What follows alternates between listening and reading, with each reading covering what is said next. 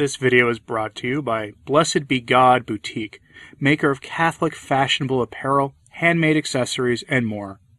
Francis often utters words that are, frankly, pretty heretical. It's not a stretch to say that, but rarely has he been so clear about it. Today I have for you an example of just him being abundantly clear. Francis uttering heresy in the most clear way possible, and so far, no bishop has stood up and corrected him. I'm looking at you, Cardinal Burke. I'm looking at you, Bishop Athanasius. I'm looking at you, Cardinal Mueller. It's time to correct Francis publicly, to rebuke him publicly, and to warn him of what he is making clear to the rest of us before he leads more souls to perdition. Let's talk about this. So for this, we turn to Papa Francis, a man that an increasing number of Catholics are having a hard time calling Pope or Holy Father or the Vicar of Christ, and not only because he rejected that last title in a Vatican document, but because of things he has said publicly. Like this. During an address a couple of days ago, Francis uttered what can only be described as naked heresy. Quote, "Let's think about those who have denied the faith, who are apostates, who are the persecutors of the Church, who have denied their baptism. Are these also at home? Yes, these too. The blasphemers, all of them.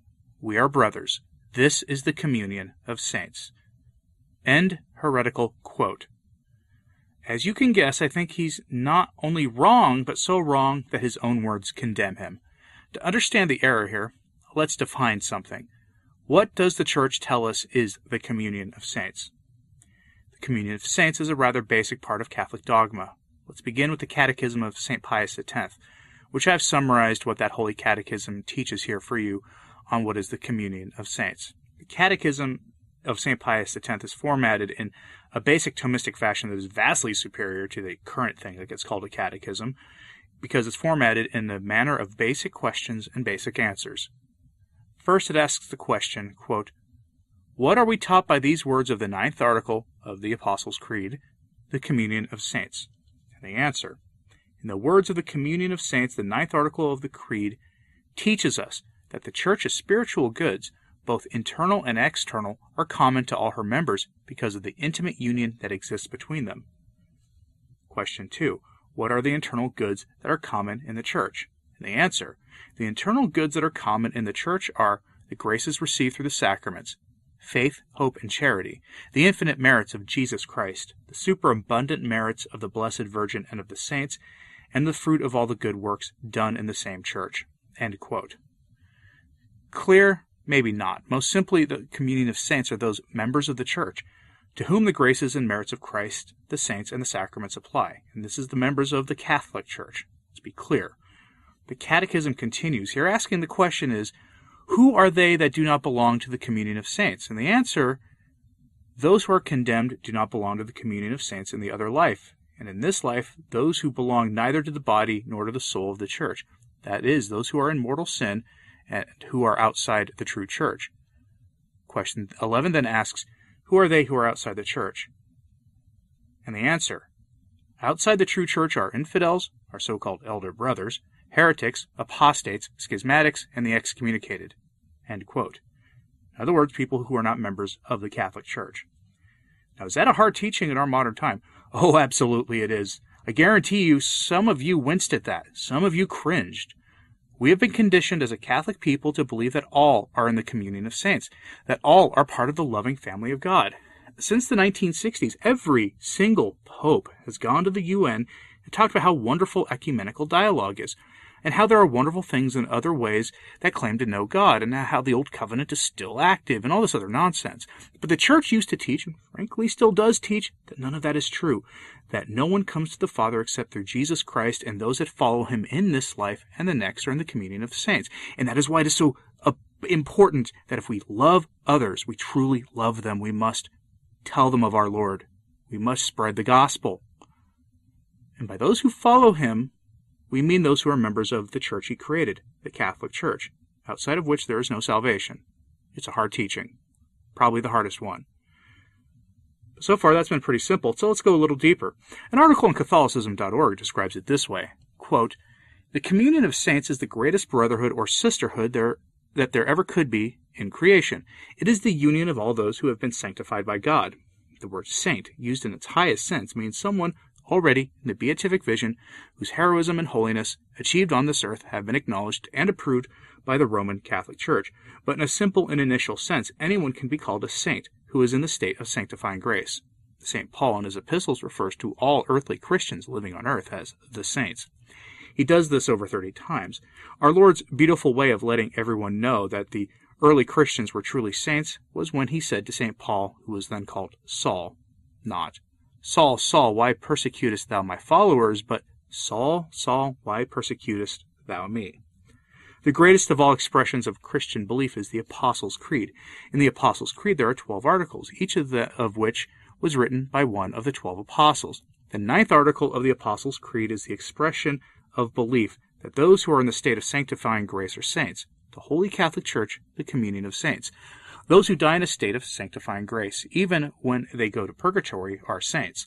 Those who have been purged in purgatory of all their offenses and have gone to heaven are saints forever. Those who have been outstandingly holy in achieving this goal while on earth are saints in the highest sense. End quote. These definitions make it clear that the communion of saints is dogmatically defined as those who are 1. In heaven, enjoying the beatific vision, meaning the church triumphant. 2. The church suffering, those holy souls in purgatory being cleansed of their sins. And 3. Those in the church militant, those souls on earth in a state of sanctifying grace who are formal members of the Catholic Church.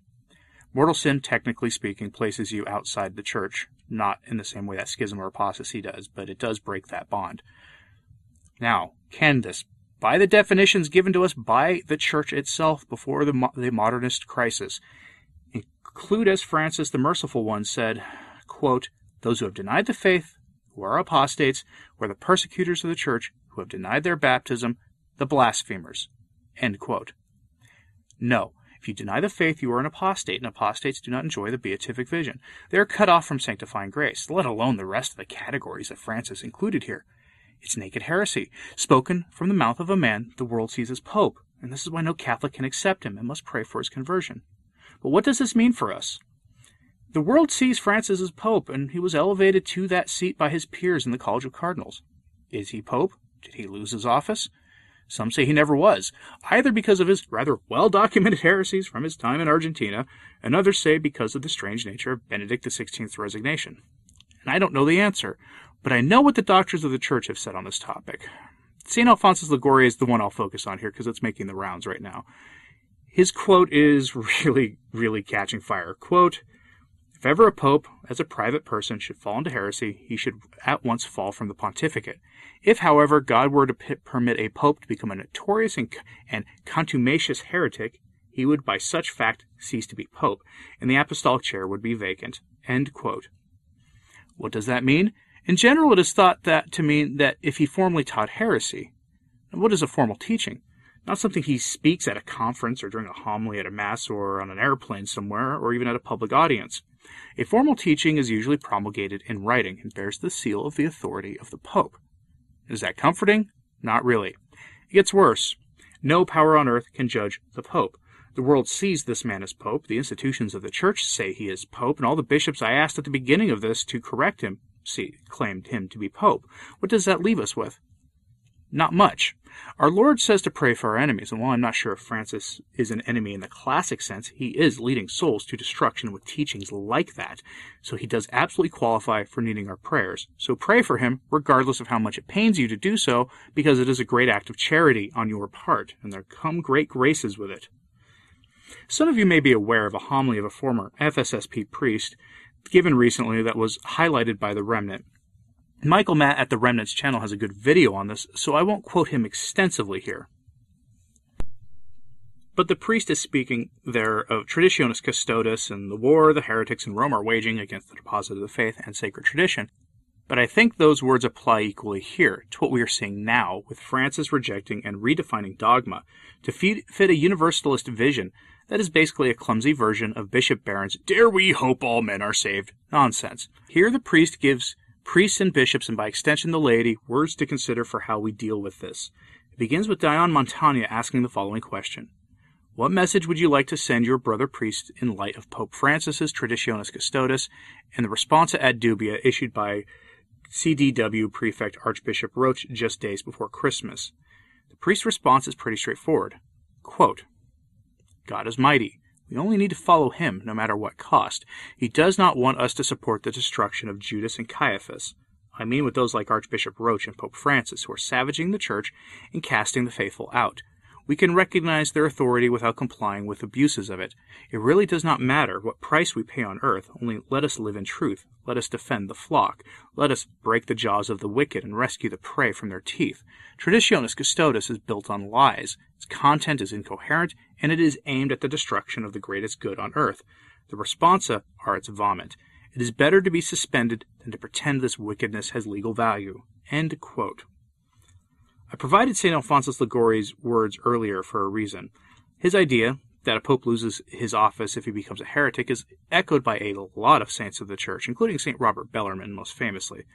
We are in a position with growing numbers of people telling us to choose between what gets called the recognize and resist position, which is essentially the position of the SSPX and most of the mainline traditional Catholic commentators, and the other logical position, sedevacantism. I'm not a sedevacantist, never been one, but I've never been comfortable with the recognize and resist position either, partially because it's obvious at the very least by uttering heretical words like this over and over and over and over again throughout his pontificate, and frankly his predecessors getting too cozy with heresy themselves, that a lot of authority was surrendered by Francis and the rest. Does that mean they lost their office? We need a clear formal church teaching from a council or a pope invoking infallibility on this, and there just isn't one. The logical answer to that is simple. Can a non-Catholic lead the Catholic Church? That is the question a sedevacantist will ask you. The answer to that question appears to be no, because it's logical. But again, we don't have a formal teaching. And that makes this all the more infuriating. Probably no pope thought that this was even a remote possibility. Something to consider there. The one thing that is for certain is that Francis wants rigid Catholics who have the faith to leave. He's trying to push us all out.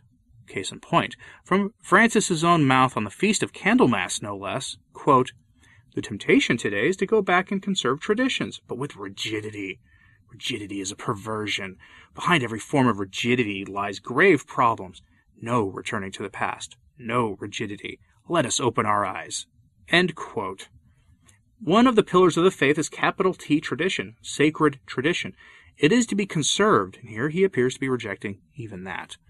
I'm not surprised at this point. It would have taken a miracle for anything he says to surprise me, or the fact that he called tradition a perversion. There's no other way to say this. How in the world can this man possibly possess the faith? The same faith that we cling to rigidly. The same faith of our fathers. He can't, and that leaves the church in a strange place. What do we do with all this? Let me know your thoughts in the comments, please. And before anyone asks, yes, I've studied the arguments of sedevacantism, and I don't find them convincing. We're clearly being chastised by God for our own faithlessness, for our own sins, for our failure to do what heaven has ordered of us at Fatima. We're all too cozy with the world, every single one of us. I don't know where that leaves us, except to put on whatever the contemporary equivalent of sackcloth and ashes are. Thankfully, we are headed towards Lent, and as we get closer, I'll have a video about making Lent really count this year. So keep an eye out for that. Until then, let me know your thoughts in the comments, please, and like and subscribe if you haven't. It really does help. As always, pray for the church, especially in light of all this. I'm Anthony Stein. Ave Maria.